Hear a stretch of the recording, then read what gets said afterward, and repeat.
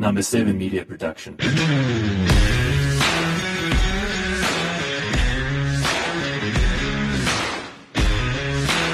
Welcome to the Biz Crush podcast series, where I interview successful South African entrepreneurs and movers and shakers in order to extract practical advice on succeeding in business and life. I'm your host, Jacques Basson. And remember, if you prefer Afrikaans, check out Klipkouers podcast series.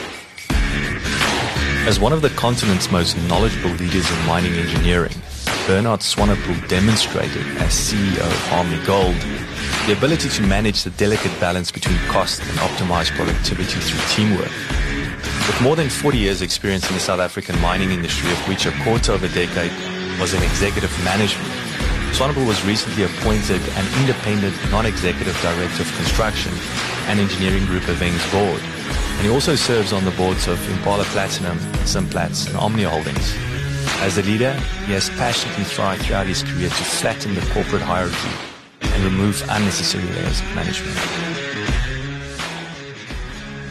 Bernard, thank you so much for your time. It's an absolute pleasure to see you again. It just hit me when I stopped here. I think the first time we met was in London in 2017. It was around January, Feb, I think, with a biz news thing of Alec. Then we bumped into one another with the SBI in Durban and the Free State in Durban, Bloemfontein. The Small Business Institute. The Small Business Institute. And not knowing that we would be returning to South Africa. And I'm sitting at your offices in Sandton. So it's so nice to see you again. Yeah, no, good to see you and welcome back. Thank you. You know, I've always thought that when South Africans leave, we make this assumption that it's for the wrong reasons or permanently. And to me, it's just every person's personal trajectory and journey and growth. And so it's really great to have you back. No, I must say it's an absolute pleasure. I think even now the challenging times in the world, it's almost like I'd rather be here than indeed. And then we can unpack that almost in another episode. That's another podcast. Yes. But Bernard, please tell us your story. So where did everything start? The journey from there to where we're sitting now. Sure. So I, a couple of months ago, turned 60. So I'm one of those sort of not only... That's the new 40, isn't it? I'm not only double vaccinated, I'm even boosted, So I had my old toppy boost already. That's how old I am. So I grew up in Rustenburg, which obviously has forever been a mining town. My dad actually worked as a surface carpenter at Rustenburg Platinum Mines. Was it always platinum, by the way? Yeah, Rustenburg. So that was his Rustenburg were at some stage tobacco, citrus, and platinum. Okay, now it's platinum, chrome, PGMs, as we would correctly say. Yeah. And so I grew up there, went to school there, and then in grade 11, my second last year, my dad lost his job on the mines. Nothing has changed, huh? Yeah. And obviously, as a white South African, he could always find a job with the government in Pretoria. Yeah. And so I stayed behind with the neighbors, matriculated. As it turned out, when I had to think about what to study, I was the third son. The previous two took education bursaries. I wasn't going to become a teacher. I was interested in engineering. And the person with whom I was staying at the time, he worked for Union Corporation, today's Impala Platinum, and he knew the right person, introduced me, and there were more bursaries than white male candidates. So it's perfect situation. Absolute privilege. Huh? In those days, you had to be male and you had to be white to study mining engineering. By law, females were not allowed underground, and of course, by law, blacks were not allowed to have senior positions, technical positions. So I'm a real product of a set of circumstances, bad legislation that advantaged me. Yes. So I studied mining engineering at Tuks because, the Engels went to Wits. And the Afrikaners went to Tuks, and I studied mining engineering at Tuks. Then only did I do my military service. Those days we all wasted 2 years, or most of us wasted 2 years in that. And at that time, during my military service, I started a BCom, which I later finished and did a BCom honors in financial management, because I just knew that the technical skills needed to be supplemented with other skills. And did you have this vision? Did you say, listen, one day I want to run a mining company? Or, No. I mean, that was very forward thinking to combine finance with... No, listen, where I grew up, I had no such expectation. I had no right to think I would ever be one of the, Engels in head office. You know what I mean? Because remember, that industry was very segregated. You know, the ownership sat in London. Yes. Private school, people of English background. Glass ceiling. With a management, us Afrikaners made middle management, frontline supervisors, and black people. And now the black people with the Cyril Ramaphosa's and the Gwede Mantashes, they were meant to be the team leaders and below. So, I mean, it's hard to think back to how stupid some of these things were, but mind-blowingly stupid. Now, I mean, obviously, a whole host of things happened. When my peers, took better jobs in Joburg and got the company's cars quicker, I stuck it out. I really enjoyed the leading people part of mining. I was never a great engineer, but I always liked getting teams of people to do things. I'm lazy inherently. And then, of course... Smart worker.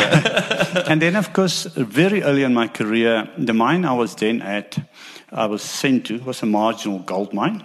Now, anybody who's heard of Bernard Swanepoel will associate my name with marginal loss-making gold mining. It's not a great association. I got sent to Grootvlei, and when I came out of the army, the National Union of Mine Workers won a first ever court case to be officially recognized. The first place in the country where they were recognized was Marievale, which was a division of Grootvlei. So when I came out of the army, the whole world changed. I went into the army in one model. I came out of the army 2 years later, the world was changed. And I was young enough to change with that. Yes. And I was What was your initial impression when you walked in there that 2 years later after the army? Was it a shock? Was it a... when people like... We don't know what you don't know. When people like literally Cyril Ramaphosa sits there and he eats these arrogant, racist senior managers for breakfast in meetings, and I mean, it was just such a different world. And I was really just young enough not to have known the good old world. I mean, got it. So, no reference. So yes. it was like a fantastic opportunity, because what then happened is for many years, 10, 15 years, as soon as somebody could afford to retire, they did, because nobody was going to take this nonsense from these people who previously were meant to be, And so there was like a generational shift. And so me and a few other people were that generation that were white enough to be allowed to go and study, We were male enough to be allowed to work underground. We had good qualifications, and there were vacancies. There were more opportunities than what there were people at. Do you, looking back at that, was there almost like today we have brain drain, people immigrating. Was there a brain drain component with these old boys retiring so quickly, or what was the level of contingency at the time? There was a huge shortage. It literally just meant that the few candidates could pick. I mean, there was a phase of my career where the mining industry in those days would work like, before you got promoted, you acted in a position, So you would act as a mine captain for 6 months before you became a mine captain. I would literally go from acting as a mine captain to be appointed so that I could act as an underground manager, to be appointed so that I could act as a manager mining underground. Sure. I mean, we got sucked through the structures. Now, I mean, the old hands, of course, still joke with us and say, well, you were a shift boss for a long weekend. I mean, like, before so what do you really know? Before Van Rooyen became the long weekend minister, we were the long weekend shift bosses and mine captain. But of course, what happens in an old industry when you move through that very fast is you do not quite become, the exact sort of you move so fast that you don't become a typical mine captain before you get promoted. And I don't Which say again, this, there's pros and cons, right? Absolutely, and I certainly don't say that derogatory. But I mean, in my early 30s, when I started to be, initially a general manager of a mine and later the CEO of Harmony, I mean, I was so young that a lot of what was wrong in the industry, I could still see, I would like to think. And I was brave enough, stupid enough to attempt to change some of those, And again, this is my version and my story, but there are many other people in similar sort of situations. So we were a generation that got sucked up. Democracy happened. We had new freedoms. I mean, suddenly Afrikaners got promoted. Lots of good things happened. And we were absolutely advantaged by the fact that black people were not yet in the system. Women were not yet allowed to be in the system.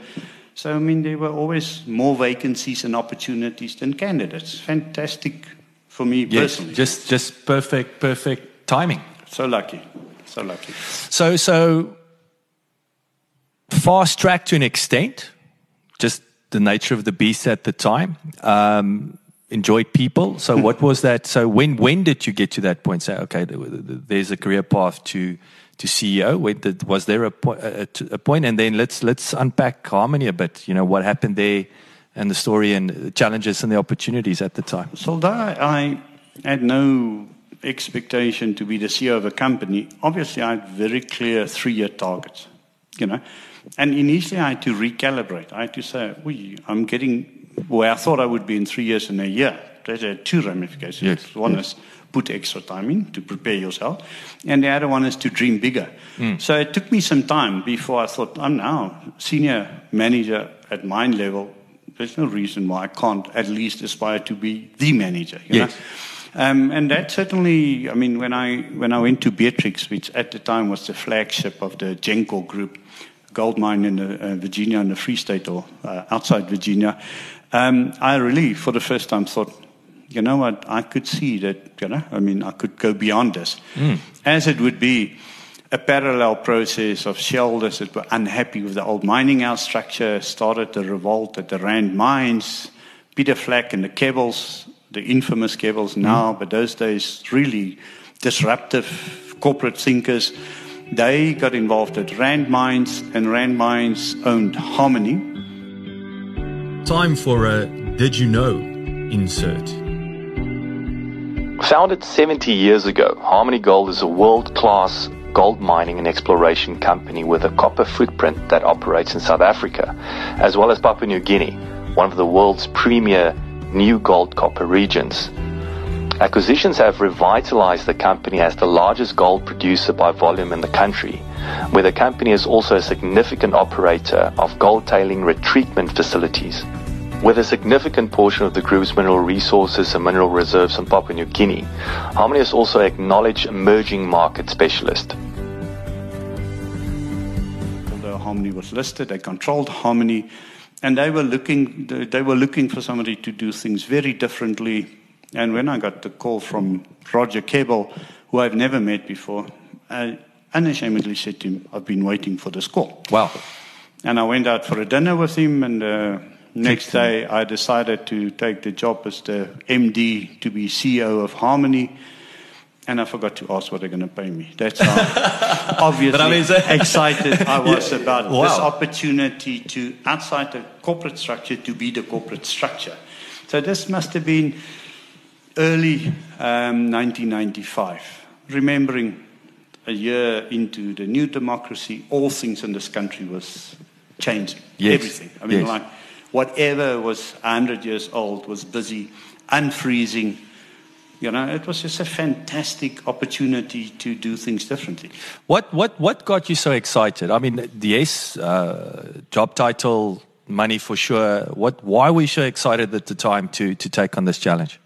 So I was very operational at the time. I was never a really good engineer per se, but I mean, obviously I spent my 20 hours working a day on technical stuff. Yes. I could see how the corporate structures were inhibiting people.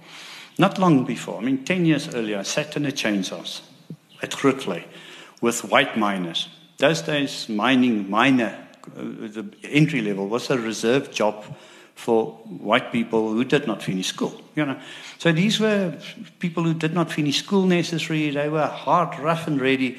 And I sat there and I heard conversations about the company that was more truthful than what I heard later years as I started to get promoted. Wow. These guys... So again, ground levels where the truth... There's no nonsense. Happens. There's no spin. There's no lying to make a point. There's no, I'm cleverer than you. And those, I mean, that so influenced me because these were people that were talked down upon. They were not respected, although they were the frontline white supervisors. And forever I thought, you know what? The people lower down in the organization actually know better. They often know the truth. They know the real issues. You know, if only we could set them free, you know, trust them more, empower them, all those beautiful words of and engage. Yeah.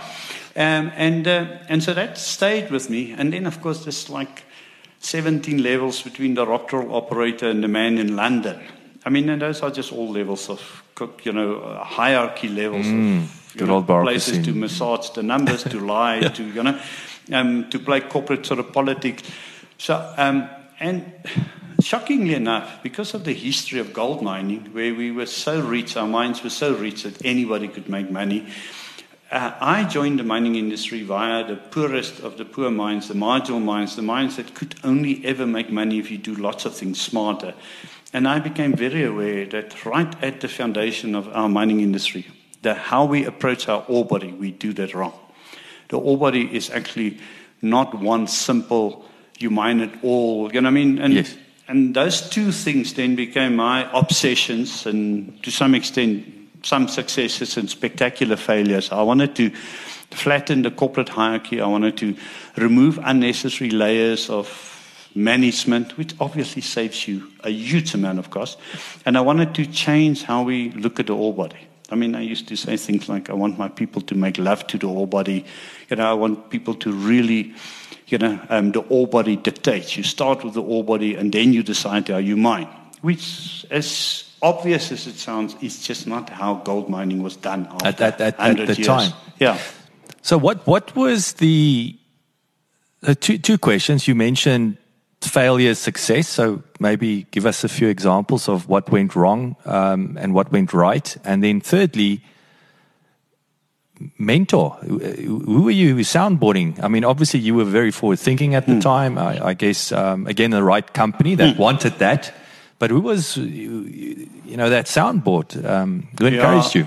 I didn't have a mentor per se. I didn't have, before I became the general manager of Beatrix, and my boss, in those days they were called consulting engineers, was PDK Robinson, a leadership giant. He was also technical, but he was the first person I ever met who was firstly about leading people. Yes.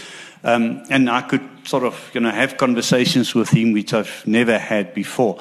But quite honestly, before that, it was really, I had some really, really bad managers, typically, like all of us, where you learn what not to do by observing how they treat you or how they treat other people. And you think, dude, the day I am in your shoes, I won't be doing that. And then you try and remember that. And I also, Neil Frenneman, who today is famous for what he's been doing right now at Sibanye, him and I were colleagues at the same time as two senior people. He was the most senior engineer, I was the most senior mining guy, and we worked for a guy, Bruce Latman. Just a fantastic guy, the sort of leadership that, he trusted people. He allowed us to do things. So again, that culture, just top down. Afterwards, I think, he allowed us to make a holding into an operating shaft to improve things. Today, you think, did we ever do a proper risk assessment? And if things went wrong, would I have blamed Neil or would Neil have blamed me? But, so there were such opportunities. But I think if you're I don't know what's the correct English word, but if you're sort of reflective, if you think about yourself, you study yourself, you think of what, if somebody interacts with you, how does that make you feel? So unfortunately, a lot of this leadership journeys that we put people on are so self-taught now, because you can't do this in a classroom at an MBA school. No. You have to, and we come out of varsities in my time as engineers, 4-year qualifications, very clever, we think, and we get put in charge of 20 people. We don't share a language, we don't share a culture. I'm the boss by the fact that I'm white and ordained to be the boss. They have the experience, and we speak Fanagalo. So, the leadership journey, deep end, and that's why a lot of people in those days opted out and went into other careers, and you find South African mining engineers throughout the world making great contributions, but the few suckers of those few of us who stuck it out was a fantastic time to be around. Sure, it truly sounds like it. So what were I would say, if you have to think of two big mistakes at the time, or what not to do? I think you nailed it there. I once Only 2. No, but at people management level now, I made every single mistake that you can. I mean, I tried what I saw people do, shouting and screaming, because there's no other model. I mean, that's how it worked, right? Then I stumbled upon, because I shouted and screamed and didn't perform. And in those days, if you didn't make, your production targets, you were forced to work on weekends. And although you could pay the workers overtime, you didn't get any extra pay for that. And when I started to go down on Saturdays or Sundays, go down and go underground. But that was more of a that happened not paid. That was the almost like you're hiding for not delivering. No, absolutely. But now I'm underground. Yeah. And all the other noise of your daily routines are taken away. And then I start to actually work with the teams. Firstly, of course, I learn what I was supervising. I learned how to do it. And secondly, I discovered that if you actually close the gap between you and your team, you lead from within the team. You don't shout at the team. Now, the failure is the stupidity of what you do. And then if you can't learn from that, I mean, corporately, I took on changes that I think disappeared about. They were so dependent on my presence that as I left, they disappeared. No contingency planning. I don't think if you go back to companies I ran, you find flat structures, because the gravitational forces, the resistance forces, and so I think a lot of the things, so I would say significant failures, even good things that I still believe in, that I thought we did okay, I did not make it sustainable enough, A lot of these things probably unwound, for good reasons or for other reasons. And of course, in all of these things, you actually impact dramatically on people's lives. I mean, if you take a level out of an organization, with 60 senior people in, your shareholders like it, they see cost savings, but you affect 60 people's lives. Yes. So, I think if anybody ever Googles my name, that will be sad. But you will immediately see the failed bid for Goldfields as a corporate failure. And quite honestly, I don't even think it will make my list of top 100 mistakes. Really? Because it was very public. And, it was like on the front pages of newspapers. But we all make huge mistakes in our journeys. And I think it has to be okay. I think even corporately, it has to be okay to make mistakes. If you learn from it, of course, the old saying, if you make a mistake the second time, then there should be consequences. Yes. But, an honest mistake, well-intended, didn't know better, I'm quite tolerant of that, I would like to think. Well, it reminds me of one, I guess, historical quote. It was, I think, Watson that founded IBM, where one of the executives messed up. I think it was $1 million back in the day. Yeah. And he said, you fire him? He said, no, I just invested $1 million. I want my money back, right? I've used that so often. So that is so powerful. But it also reminds me of probably one of the best business books I've read in the last 5 years with the Startup Nation with the Israelis, because they've got, I think, close to 2,500 companies listed on the NASDAQ. So it's the most high-tech companies in the world of any nation. And one of it is the Israeli culture or attitude towards failure. It doesn't really exist. Yeah. As a matter of fact, you can, if you fold a company 3 times, it's a badge of honor because it's part of the learning process. And I think it's interesting you say we still, you can't single out South Africa, but I think we still have a way to go to look at failures as a business lesson versus as failure. I do think culturally, whether that comes from our sort of English, European heritage. And then, of course, corporately, bankruptcy is a disgrace. And even our revised business rescue practices is nothing like a Chapter 11, where a business is almost allowed to reinvent itself, shed some of its baggage, and, as long as the business survives. We're still not there. But, these beautiful things like fail forward and, learn through your failings. If it's, in a deeply entrenched culture, like the mining industry, of course somebody could die. So you have to have a risk-appropriate sort of approach. But one of the gimmicky things we used to do to make the point that it's actually okay if you make a mistake, but you had the best interest of the company, at heart, we will be tolerant. We actually had a quarterly We used to call it the Big Ball Award. Big Ball. Big Ball. We didn't quite want to call it the Big Balls Award. But the mistake of the quarter got publicly celebrated and discussed. Okay. I thought it worked extremely well. You should write a book on that. No. I had to disqualify myself as a contender because I would walk away with You just won everything. No, but I mean, just imagine. I mean, let's bring some honesty to the conversation. If you sit at the top of the organization and you take the right level of risky awards, because remember, risk equates to reward. Yeah. If there's no risk involved, there should be no reward. So per definition, this space of business is risky decision. Yes. You will make some mistakes. The higher you sit, the more likely you are to make big mistakes. So again, if I was always going to make the biggest mistakes, then surely I should have had some tolerance for smaller mistakes. For sure. And by celebrating it, we tried to say, guys, it's okay. But as we said, you have to have some zero tolerance for stupid risk. Of course. There's a line that cannot be crossed. And it's not as hard as it is. I mean, it's inherent. We all get in a car, put a safety belt on. You know what I mean? We know what is common sense, sort of non-risk. Yeah. So let's touch on that. So I want to talk about back in the day, right? And then I want to unpack Harmony, your time there. Thinking back, what was nuts? I would say almost from an entertainment standpoint.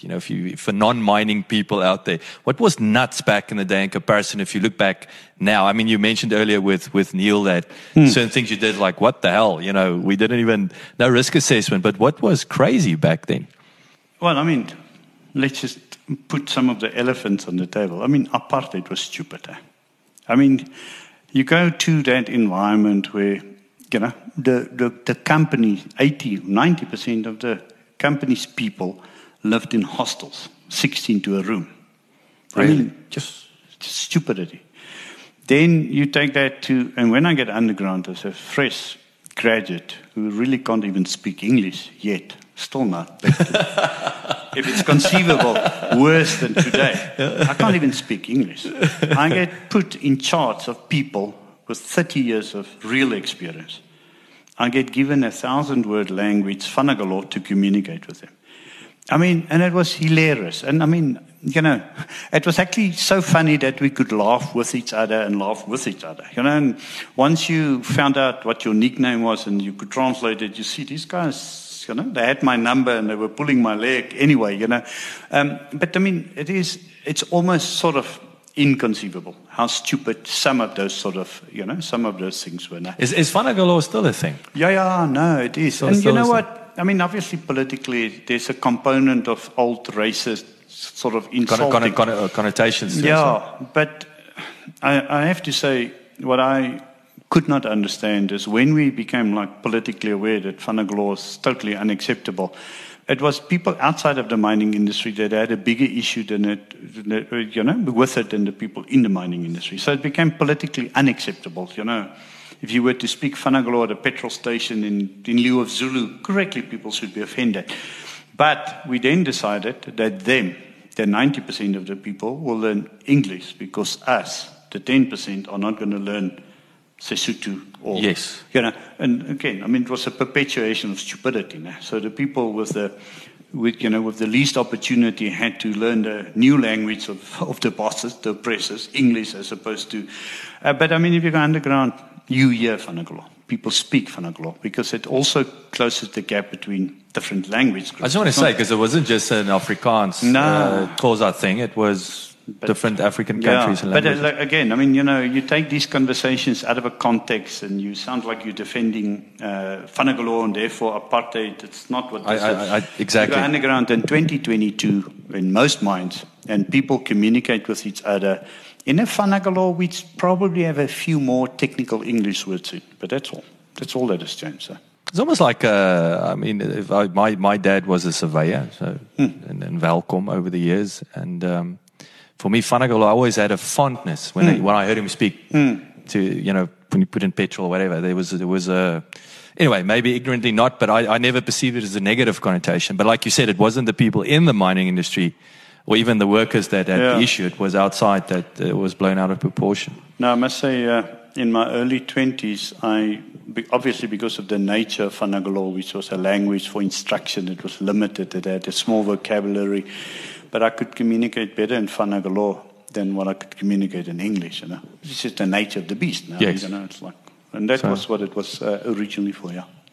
So Fanagalo, that whole situation back then, today, I mean, what's crazy today, if you're allowed to say it, what just makes your jaw drop, say, what the hell? The same stuff. So it's again, it's just what goes around comes around. The structures. I mean, so the more modern an industry or a business, the flatter it is. You start off assuming you've employed somebody who's capable, competent, you know. Then the next level in the hierarchy has to add some value. Coordination, planning for the short term, logistics. The next level has to add something. Business, management, longer term planning. And then you get to owners, executive management. And when you go to the mines, you find on-site between 11 and 15 levels. And if you go all the way to London, 17, 18 levels. So the corporate hierarchy is stupid. In mining, originally, I think because we started with, you know, whatever, the electricians came from wherever they came from, Scotland, and whatever's come from there, it was a very fragmented thing. And around that, and I mean, of course, skills, you know, are fragmented or packaged into specific job titles. But we've built silos.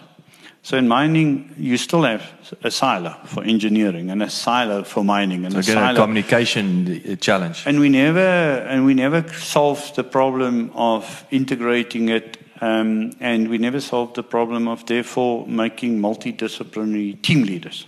You know, and then we still take the best miner and make him the shift boss or shift supervisor. In some cases, we've at least changed the name. A shift boss is now a shift supervisor, and a mine captain is a mine overseer. But nothing else has changed, you know. And so the best miner often becomes the worst possible supervisor because he's not a leader.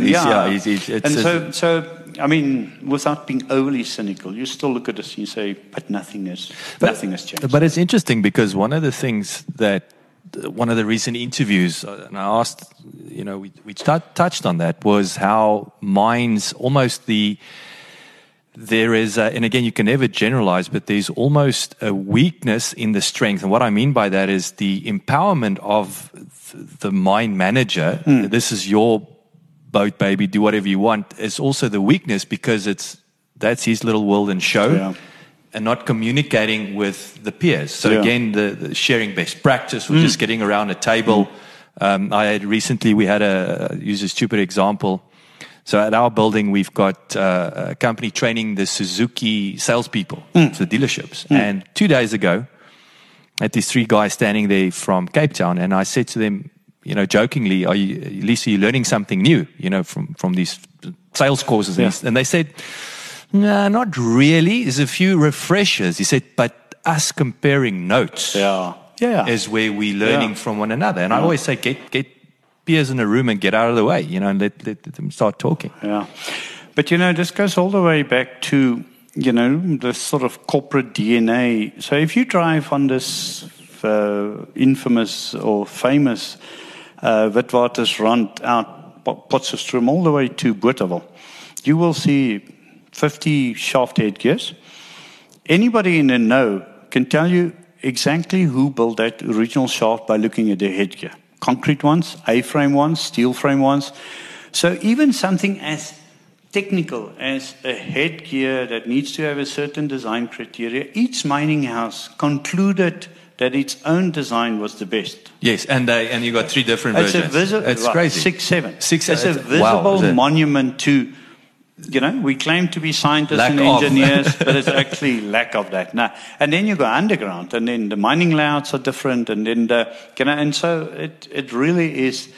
Now, again, I know a lot of the people listening to this will say, yeah, no, but that's not, and it's only in South Africa, and it's only gold mining, and I hear all of that, but I say, go to enough, you know, highly mechanized coal mines, and you see the stupidity. And, you know, go to open cast mines, and you stand there and you think, you guys are doing what? And this is now, I mean, please let me not offend anybody, but now I'm like Nas Botha, who comments on tackling in the number 10 channel. We all know. We know it's a two-page book, but Leon used to say two-page book. At the end of the day, Nas Botha never tackled. Now, I now sound like Nas Botha commenting on something that I can see, but I couldn't do. And it is fair enough. But so it is, and this is in the DNA of mining worldwide, but it's very much in the DNA of a South African industry that is, 130, 40 years old?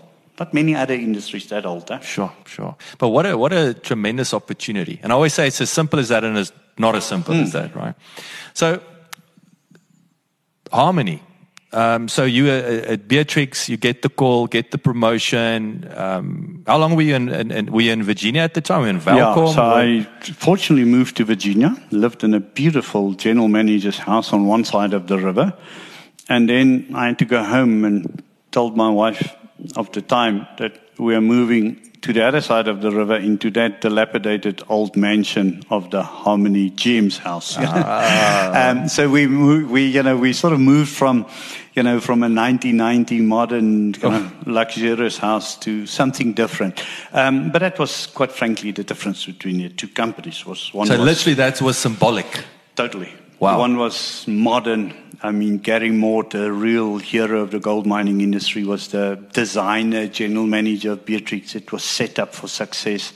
I took over from Sam Goodwin, who was a people leader, that company was firing on 6 cylinders and it was only a 4-cylinder, and I was fortunate enough to work there with a young team, Ferdy Dippenaar and others.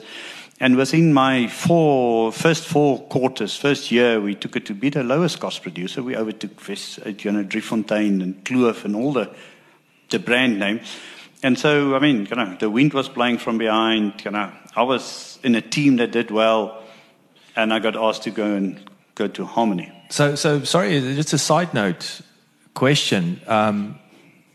The Mary Spruit disaster. When? I can't remember that. Was that in the 90s? Was that during your time there? So Mary Spruit disaster happened. I was already told that I was going to go to Beatrix as the general manager. I was booked in to stay over for a night in the Maryvale single quarters. So Beatrix's shift bosses lived in a township called Mary Spruit. And between me, being told to go and me needing to go, the disaster took place. That whole neighborhood washed away. 17 people died, if I remember correctly. So a Harmony tailings facility broke during heavy rain, and the people that got disrupted and killed were the Beatrix ship bosses, their wives and kids. So but this was now, say, 16 or perhaps 18 months before I then joined Harmony. So this was me en route to Beatrix, but Beatrix and Harmony was in the same town of Virginia. I understand. So obviously a sad moment in history. And even 18 months later, when I got to Harmony, now the court cases were taking place.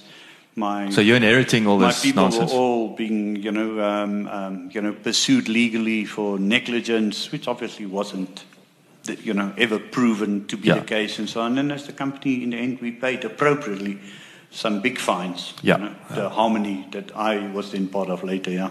Okay.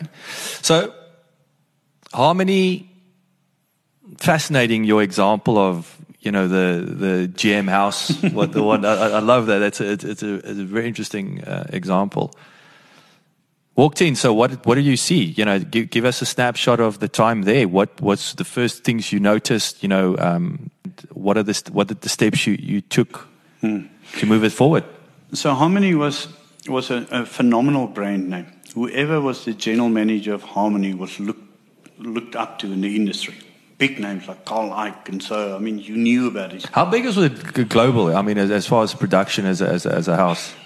So Harmony was part of Rand Mines. When I got to Harmony, it was on a steep decline because all the high-grade reefs were mined out, and that was part of the problem. They were only existing because of past capital expenditure, and they were only mining the last remaining lower grade mine. Is this now Welkom was dying a slow death? This was I think the start of the decline of that sort of goldfields. Yes. But Harmony still employed 33,000 people in Wow. one single mine, obviously with multiple sort of shafts, Yes.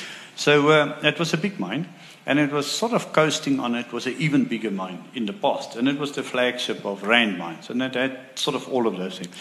So what I found there was that sort of confusion you would have expected to find once we were famous, once we were world class, and there was not a recognition that things have changed, and obviously there was huge animosity with the unions, because the only thing that was certain is next year we will retrench more people.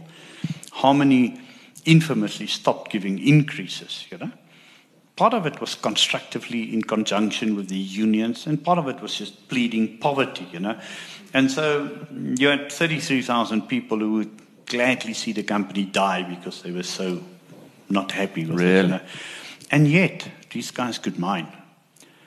They had efficient layouts. I mean, the mining guys could break rock. Bob Atkinson, who was the key man and for all my time there, the sort of chief operating officer, he even jokingly said we could mine extremely well, but not always on the reef. So they would go down and go and then just skop and donor, and if it was on the reef, it was sort of coincidental, and that was part of my obsession with that where's the ore body, let the ore body dictate, make sure you mine the right blocks. Yes, and engage all role players. Absolutely, and then you take unnecessary layers away, and so if you take 20% of the cost structure of a company away, if you made no money, you suddenly have a 20% margin. If you had a 5% margin, you suddenly have a 25% margin. And so it was fantastic, opportunity, but obviously, and still initially very much initiated by Brett Kebbel and Peter Flack. Initially, I mean, obviously, Rand Mines wanted to consolidate the bottom end of the mining industry, and when the Kebbels went astray and other things happened, it very much was the original idea is what we as Harmony then implemented. So we then bought Unicell next door, and then we started buying the Anglo mines, and later on we basically owned all of the Free State. Politically, we were sort of, convinced that, obviously there need to be some black economic empowerment. We did quite a few deals. And then we met up with Patrice and his little start-up, African Rainbow Gold. And we together took over Free Gold, and we later created ARM. And so it was a fantastic set of sequences that unfolded. From that ability to mine well, we then put the quality back. We said, if we mine well, let's mine reef as opposed to rock. Sounds simple, no? Yes. And we had nice, catchy frameworks like saying, let's, no frills. So we got rid of the helicopters and the airplanes, and we didn't care for the golf courses.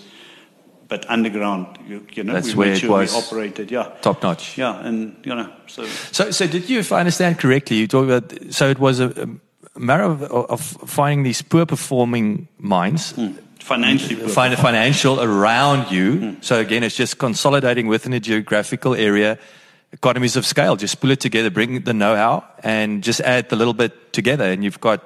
So we arrogantly, I mean, I was very anti it when my team started talking of the Harmony way, because I thought that was quite arrogant. And today's success recipe always has got the ingredients of future failure in it. I mean, but be it as it may, the way we went about things had certain very easily implementable things, And typically when we took over a mine from Anglo Gold at the time, we would make a 25% impact on its cost structure. That's huge. So they sell it because it no longer makes a lot of money. It may even be loss-making. Therefore, it's not worth a lot. You come and you add 25% to a margin. It immediately is worth a lot more than what you paid for it. So it's a no-brainer corporate transaction. It's literally it's turning around, exiting type thing. It doesn't take money because the shafts are sunk. Capital is literally... No hours there. You don't need more resources necessarily from a management standpoint. And it was even simpler because a lot of those cost savings happened by just as ownership change. So remember in mining, a lot of cost gets incurred off-site. So Anglo's offices in Joburg and London consumed huge amounts of money, and arguably, as we thought we could demonstrate, we didn't need any of the services. So when we signed the agreement to take over a mine, the cost immediately dropped by 15%. Because you didn't have all this... It just fell away. It no longer existed, and we as Harmony didn't bring substitute costs. No, certainly no, because you can handle this additional workload effectively. And then the next 10% cost reduction, that was all the operational smart things, and that was hard work, and it took 2 years, typically, not quickly. But there was a point in time when people would buy that, would think, if we buy something, they could almost value it differently just in the ownership chains. And we had to run faster and faster all the time to obviously deliver on those expectations. Yeah. Sure. Do you, even today or back then, did you look at competition mines? Was it a thing, where the egos, that's the enemy? Or, I'm a benchmarker. Hey? So I arrogantly thought I knew some of these mines better than the CEOs of those companies. No, I say arrogantly because it can't be true. Hindsight, right? But I did believe that. And I had teams of people that would, really pay attention, analyze. Because we, as the bottom feeders, were constantly buying the next worst mine. For us, it was always an upgrade. We started on the worst one, so whatever we bought was a little bit better. And so that was our future growth. Yes. And so I really... there was a time when Impala, under the management of Steve Kearney, was spectacularly well run. Time for a Did You Know insert. Impala Platinum Holdings Limited, aka Implats, is a South African holding company that owns several companies which operate mines that produce platinum and platinum group metals, as well as nickel, copper, and cobalt. Impala's most significant mine is situated at Rustenburg in Northwest. The company also owns and has interests in Two Rivers Mine and the Marula Mine in the Bushveld Igneous Complex and the Mimosa Mine and Simplats in Zimbabwe. In 2019, Impala Canada was formed out of the acquisition of North American Palladium and its mine in Ontario, Canada. In my mind, the only company I could go and look and say, geez, you guys are doing things I'm jealous of. And Steve and I knew each other. I worked for him at Grootvlei right at the start. And we had respect for each other. And we would share notes. We would literally compare notes. Our teams hated it. The team of Impala hated to be sent to Harmony. And the team of Harmony was not particularly, But we wanted to see what is it that you do that I can learn. And they were platinum miners. Of course, there's really no conflict of interest from that standpoint. But even as gold miners, you're not in competition. If you produce an ounce of gold, there's a market for it, there's a price for it. Your gold's not worth more than mine. And so all this jealousy and insecurities was unnecessary. So in the gold space, the South African gold space, I had strong views informed by proper deep analysis by my team of what our competitors were doing. And I would spend lots of time with the service providers of the industry, because a lot of innovation takes place outside the structures, but you would see today with the Internet of Things, with the fourth industrial revolution, all these things, it happens with real experts who then come and find an application in mining, And so I was always quite keen to see, are there better ways, are there smarter ways? And a lot of that was influenced by the young Neil Frenneman I met. He's now as old as I am. But when we met, and say I was 28 and he may have been 29, he was a progressive engineer. He wanted to put communication systems underground that didn't even exist.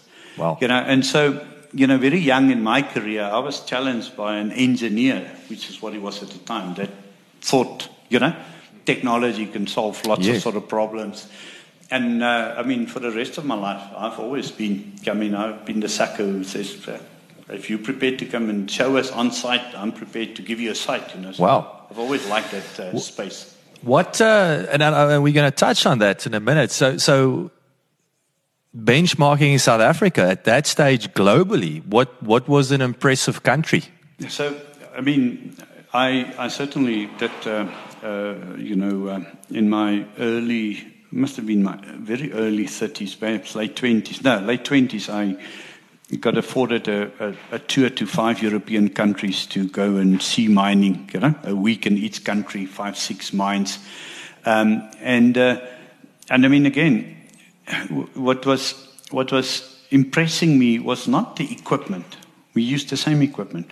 Obviously, very few mines mine like South African gold and platinum mines. The sort of narrow reef, tabular, equipment don't scale down to that size, labor intensive. Yes. So you can't. I mean, you can't get around. You can go you to need Impala hands in there. You can go to Impala to see how they do it, but you can't go to Australia. But when you go to Australia, when you go to other places, you see how the geologist is actually the key man. He understands the ore body. He tells the miners where to mine, what to blast. You come back to South Africa, and the geologist is not allowed to speak because the mining guys.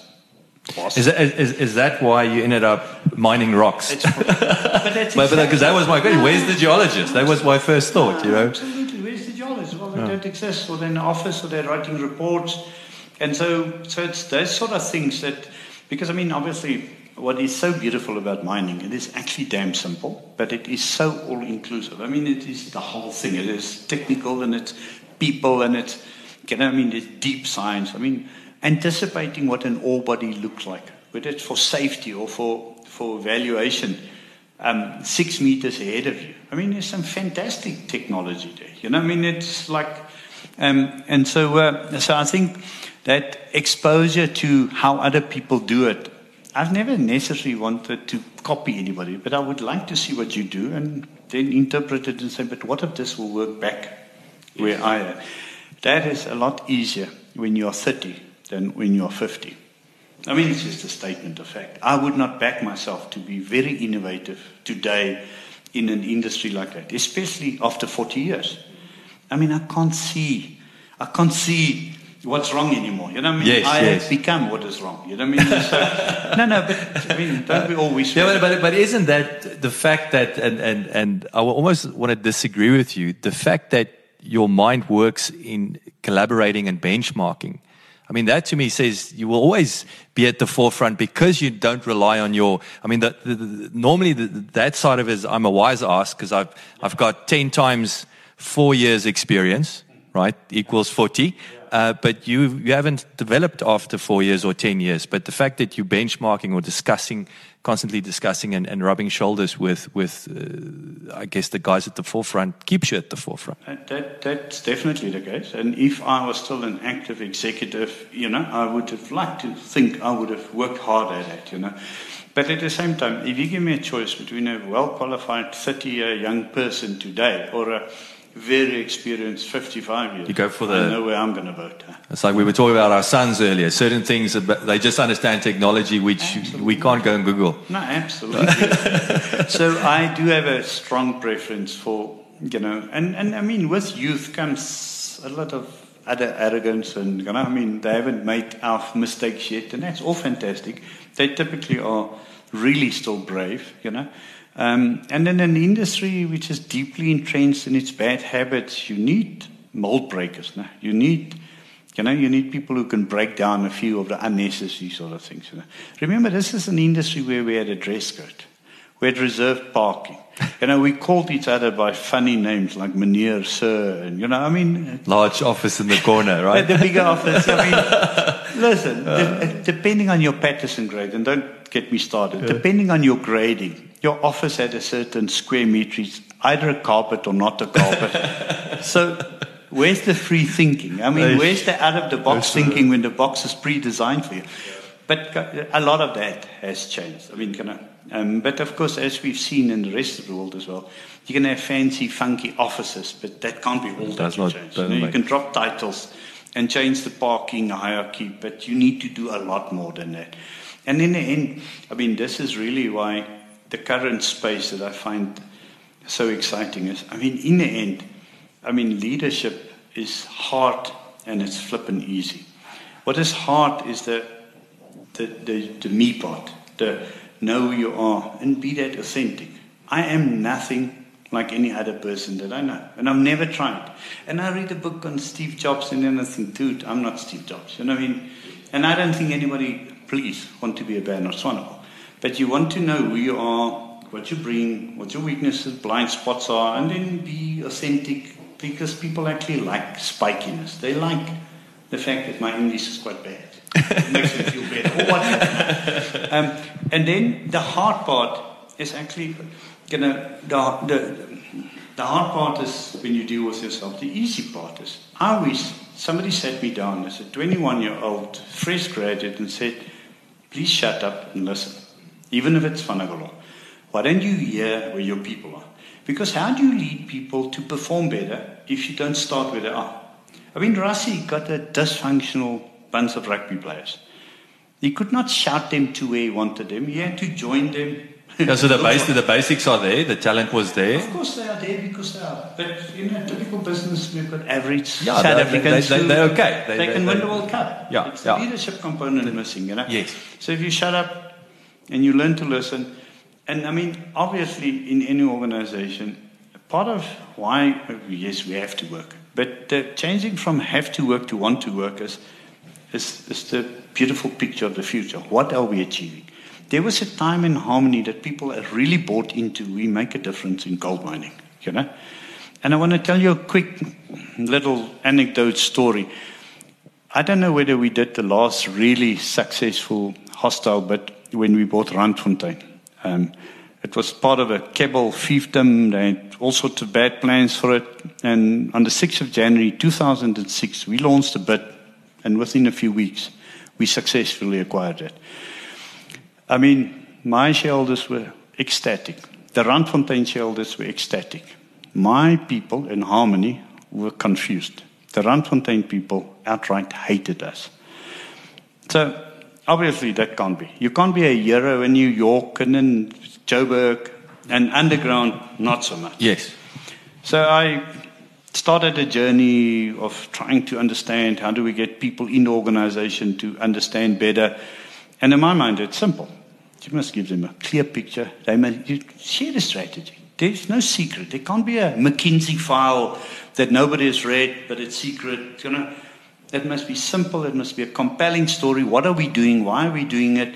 And then you expect your leaders to get people to understand what is their role in it. And then we suddenly all like it. We all, at some stage, as South Africans thought, we're not quite sure about this Rainbow Nation. It sounds like fun. I want to be part of it. Now, of course, you need to make it more tangible. Otherwise, 27 years later, it may die out a bit, So a few years later, so this was 6th of January 2000. A couple of years later, we made probably the last unsuccessful hostile bid for Goldfields. By now, my people were 100% passionate about it. It failed. So the shareholders were not that happy. We couldn't convince all the judges. I mean, we had 27 frivolous court cases against it. It failed. The people in the organization knew exactly what we were doing. They knew what we were going to do before we did it. They were 100% bought into the strategy. Now, that's why I call Goldfields a failure. I tell you, the Harmony of those days was not a failure because everybody in the company knew what we were doing. Yeah, shareholder failure, not people failure. And of course, you need to succeed everywhere. Of course. When I say failure, it's from their perspective, Absolutely. not that it was necessarily. What is that? Can you give us a practical example of this? Communicating this vision effectively, but obviously, Exco is not the guy, with the headlamp on at the bottom. How did you did you bring in an HR component to take it to the next level? Did you outsource that communication process? And what did that look like? What was that, as I say, top down? What would you say to the guy mining down there? Okay, listen, man, this is what we're going to be doing. Or wasn't that at that level? But if it isn't at that level, so I mean, any organization, right at the top sits 5 people who get a fortune.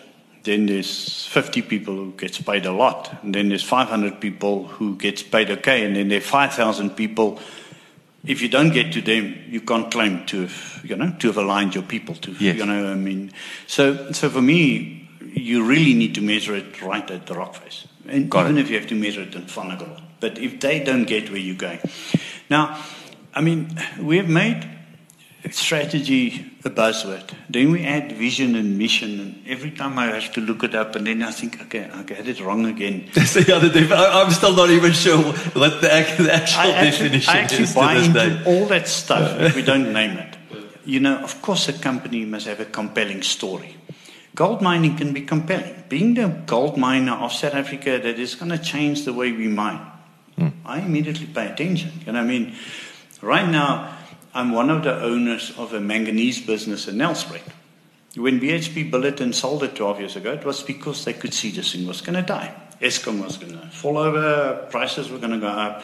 And you take manganese fines, the product that you can't sell, you add electricity in Nelspruit, dumb, stupid, very stupid, idiotic, you tick all the boxes. That business that is doing extremely well. Those people truly believe that is a business that can become, like we are, the South African beneficiation champion. And with the battery metals unfolding, manganese is a much more critical part.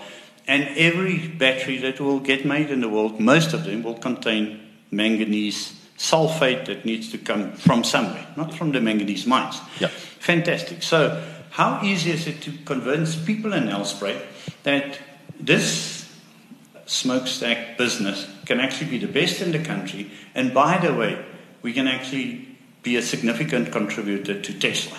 It's a compelling story. Right? So we play dumb stump car rugby, but we can be the world champions, you know. So the rest of the world look down and try and convince us to play like New Zealand, and every now and again we say, but what is our true story? Now, every corporate, you cannot justify paying a CEO what you pay him unless he puts a compelling story up. Now, the language is a problem. IRR, NPV, shareholder return, of course I get it. But I don't know if that translates into funnel. I don't want to have those conversations at the golf. And so what I like and I've always thought is, but why don't you use an analogy? So, I mean, how can you run a South African business and not have a simple soccer analogy that we want to go from the local club in Nelspruit to be at whatever is, what is this, Soweto? FNB. Yeah, FNB Stadium. So immediately they get it. And after that, the World Cup. Yes. You know what you do? You actually empower them to equally participate. Because when it comes to soccer, that guy is slightly more knowledgeable than me. Now the conversation is more equal. Now the challenges is, we discuss the challenges, but we discuss it in an analogies framework where the intellectual advantage I have of having a business qualification doesn't give me this arrogant. I mean, it's so simple. How do you teach your 4-year-old values?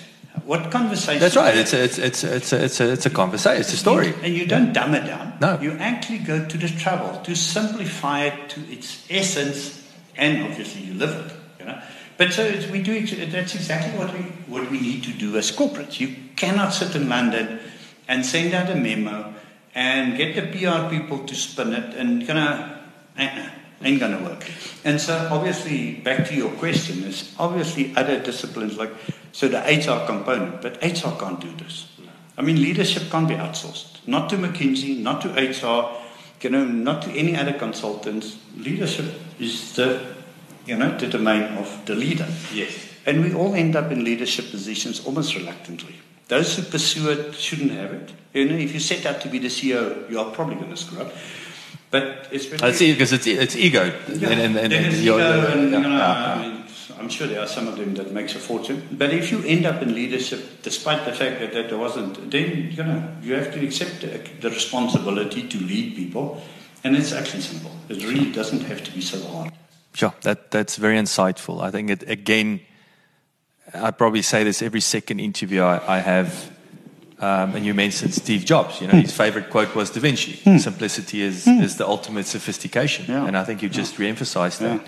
So two things. The first thing I want to touch on is what excites you about, you mentioned the current space, the future trends. What excites you about, shall we say, mining 3.0? What stands out at the moment? I mean, obviously, leadership is still, I think, and it sounds to me, is still the biggest opportunity in many ways, or missed opportunity. So that's the first thing. What excites you about the future? And then at the beginning, before I press record, you're a shareholder in a few businesses. Among those are mines. You mentioned junior miners and the challenges. So I want to, if we can unpack that in layman's terms, what is a junior miner? So those two things. So let's start with that. Unpack that side of your businesses. What does it mean? Opportunities and challenges, and then if we can end with what excites you about the future. So the South African mining industry suffers from what South Africa suffers from, for a whole host of reasons, going way back to apartheid and the legislation of the time. It's much easier to be inside the big business kraal than to be outside, Like the neighborhoods, we're building higher fences, higher walls. If you're on the inside, you can make business. A few entrepreneurs play in the shade of these walls, and it's hard outside, That's why we've got mega businesses and very small SMMEs, and then we've got the informal survivalist sort of businesses, which by some accounts thrive. So this middle segment of South Africa is missing, the missing middle. It sounds like Steyn sitting next to Diep Sloot, right? It's like there's nothing in between there. There's literally nothing. No, there's nothing. And so that plays out in mining. Now, mining has got a long lead time. You need to have very, very favorable conditions to attract risk capital. Some people would say dumb capital, gambling money to come and explore. But if I come and I am dumb enough to bring $1 million to drill a hole and I find something, I must believe that jackpot will be mine. I may have to share it, but I will own a lot of it. South Africa's made it difficult.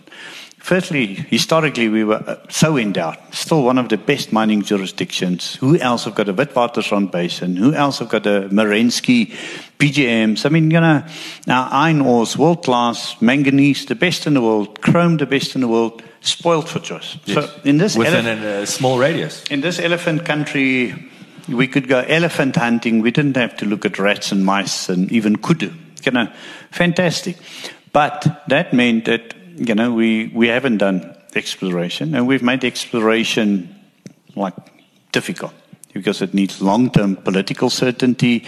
You can't worry what the next minister is going to do. You can't have new BE rules all the time, and so we haven't explored, but that will hit us in 20 years. It will continue to impact, even if tomorrow we start exploring. And there are good conversations about re-energizing exploration.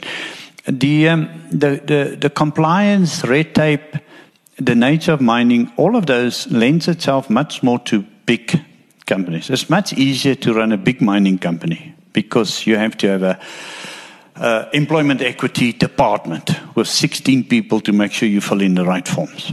Your JSE listing consumes a huge amount of energy. Now all of these are necessary things, but if you go too far, it becomes the hurdles to entry for smaller people just gets higher and higher. For a moment in time when I was quite involved in the Den Village Main Reef, which was a dormant small company that we revived and put some assets in, I asked KPMG at the time to give me an assessment of how many rules, regulations, pieces of legislation I have to comply with. 217. The problem, of course, is it is the same 217 that Anglo has to comply with. But Anglo, I've got a head office.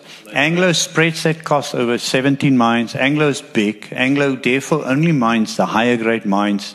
So that built-in, baked-in cost of doing business is huge. Now that the mega trends like our mining was very electricity dependent because electricity was cheap. Well, if you take a drug and the drug becomes expensive, then you're a drug addict with an unaffordability problem, And to a large extent, those are the other factors. So we had very efficient state-owned enterprises supplying us energy, supplying us access to markets through railway lines, and all of that has changed. So if you mine 100,000 tons of coal a month, in some parts of the world you will be famous, rich, and big.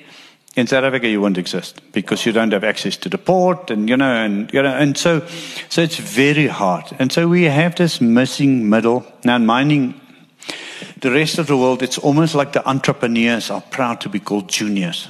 In South Africa, I think our males, I don't know. It's like a lady steak. Yeah, no, it's like a lady steak. And then in London, it's a normal steak, by the way. Yeah, no. So I want a 200-gram steak. I don't want a lady steak. Yeah. The same plays out here. So in South Africa, the added problem is nobody wants to be junior, So, we could be emerging, we could be whatever, but please don't call me junior.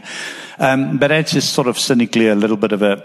but so in countries like Canada and Australia, you may have 2,000 listed junior exploration type companies. What is that? So is this?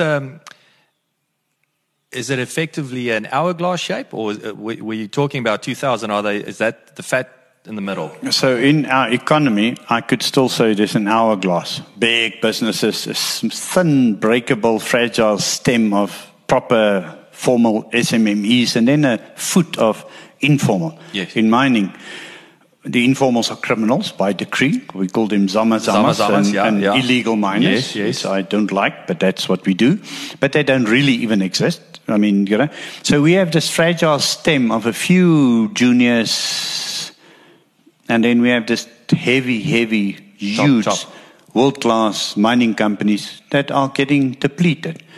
And so, I mean, recently, Harmony... How many, sorry to interrupt you, Bernard, so from a job creation point of view, how does that, what is that? Because isn't that the name of the game also? And I guess that's against South Africa's problem, or challenge and opportunity, is the mines create a hell of a lot of jobs, but at the same time, So in the economy, and you and I have previously discussed the small business space.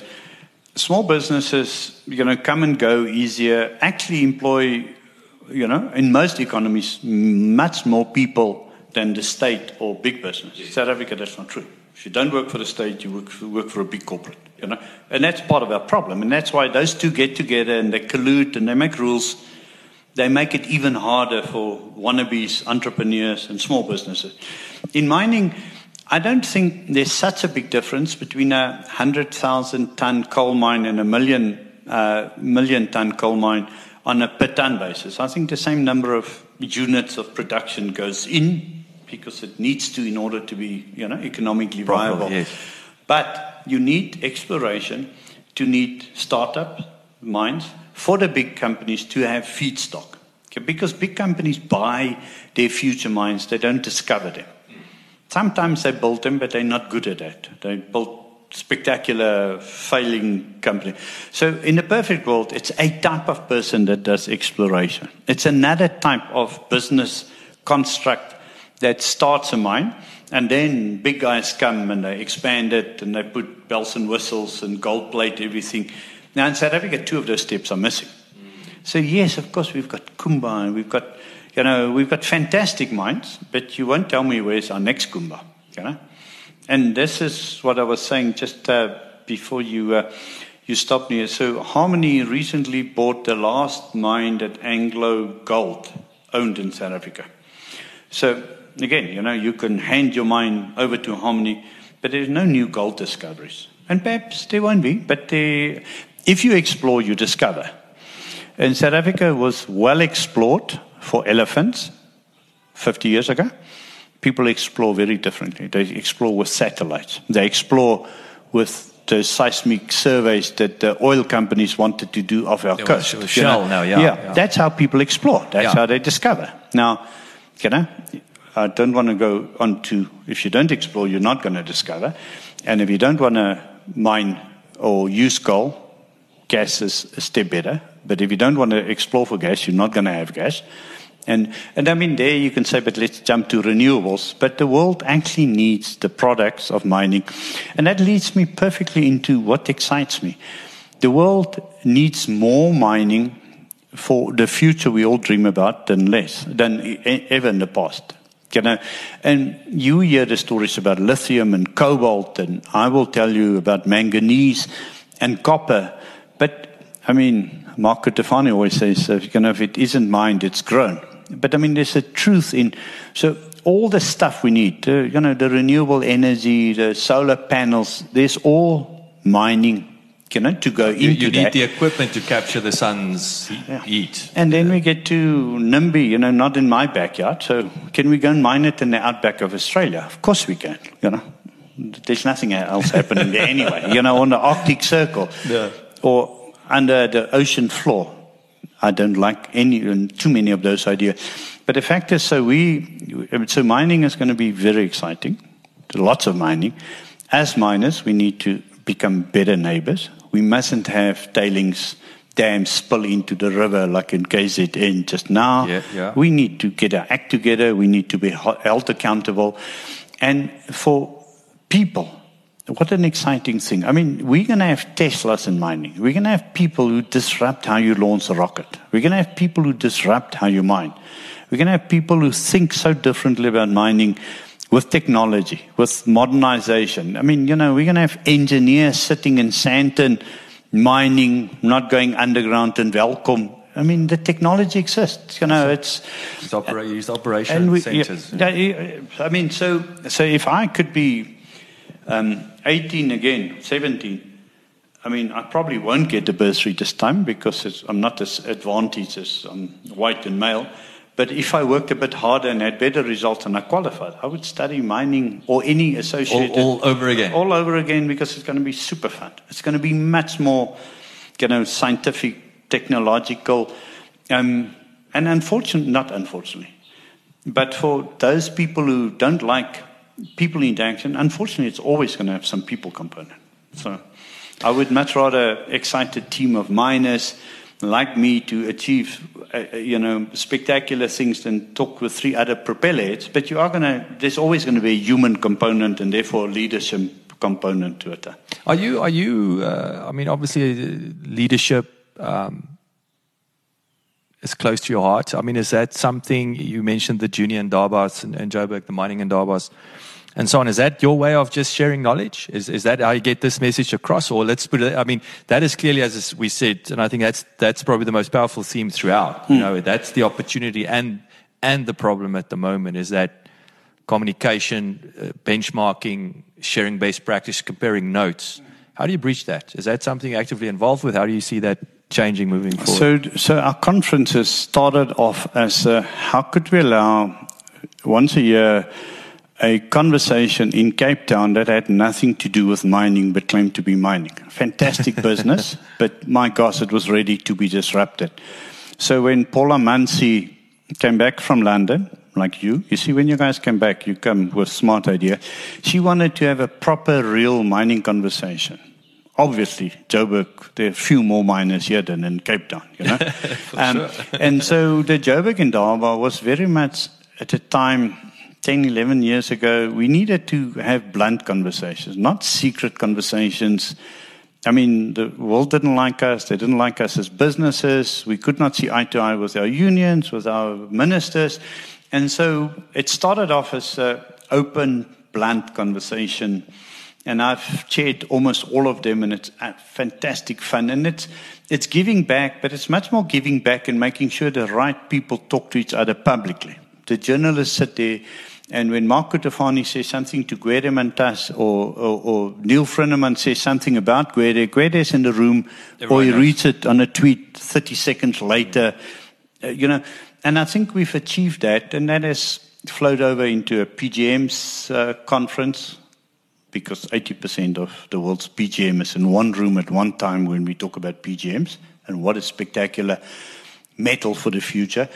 It is, we actually have a coal day, because we can wish coal away, but it isn't going to go away, And so coal and energy is so interlinked. And when you talk about a just energy transition, again, it's not an ESCOM conversation. It's much broader. And these are the conversations. I just say, come with your negative views, but say them publicly. You know who don't come to these conferences? The professors in Cape Town who tweet about how bad it is, but they don't want to be part of the conversation, So I want to write a blog and post it amongst my friends. That doesn't really take us forward, And I mean, there are lots of bad things about mining and coal mining, but we should have these conversations. Obviously, hydrogen as a sort of a future energy source is getting. So that's the public platform. Make sure the right conversations take place. And flip, once a year, I refresh my knowledge because I, for 2 days, sit and listen. And I mean, at the end of the 2 days, I know a lot more about hydrogen than what I knew at the start of it. So selfishly, if I love a topic, you'll see a conference and we'll, educate me.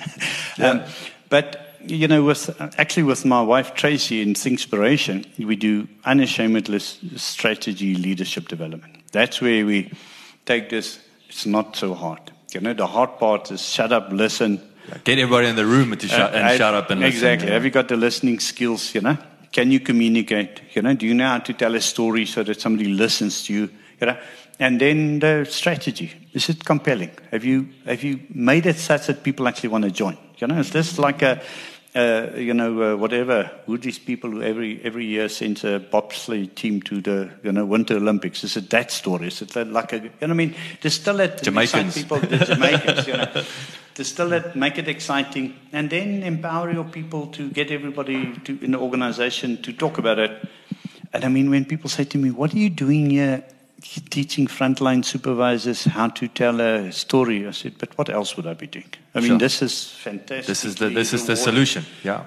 It's why do you teach your child anything? Because the reward of, wow, they get it. They share my values. I mean, so I really enjoy that, and I'm obviously privileged. 12 years out of the corporate world, I can do exactly that, which excites me.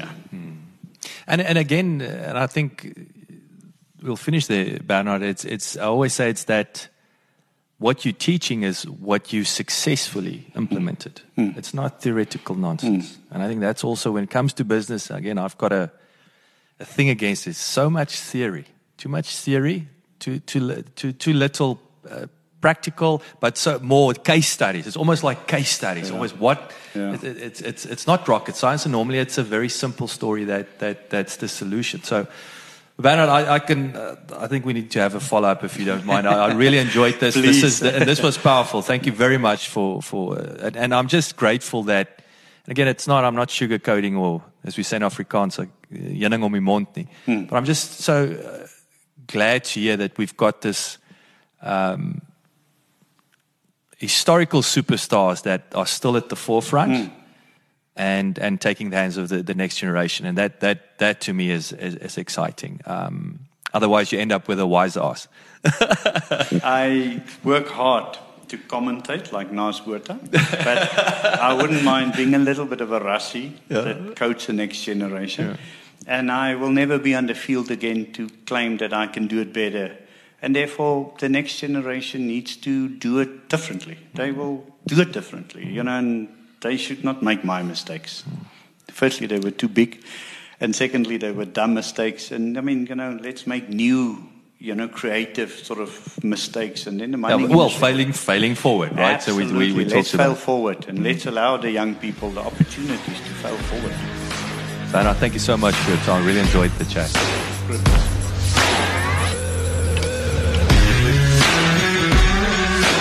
Thank you so much for listening. If you enjoyed the show, please subscribe and leave a review, and follow us on social media at BizCrush.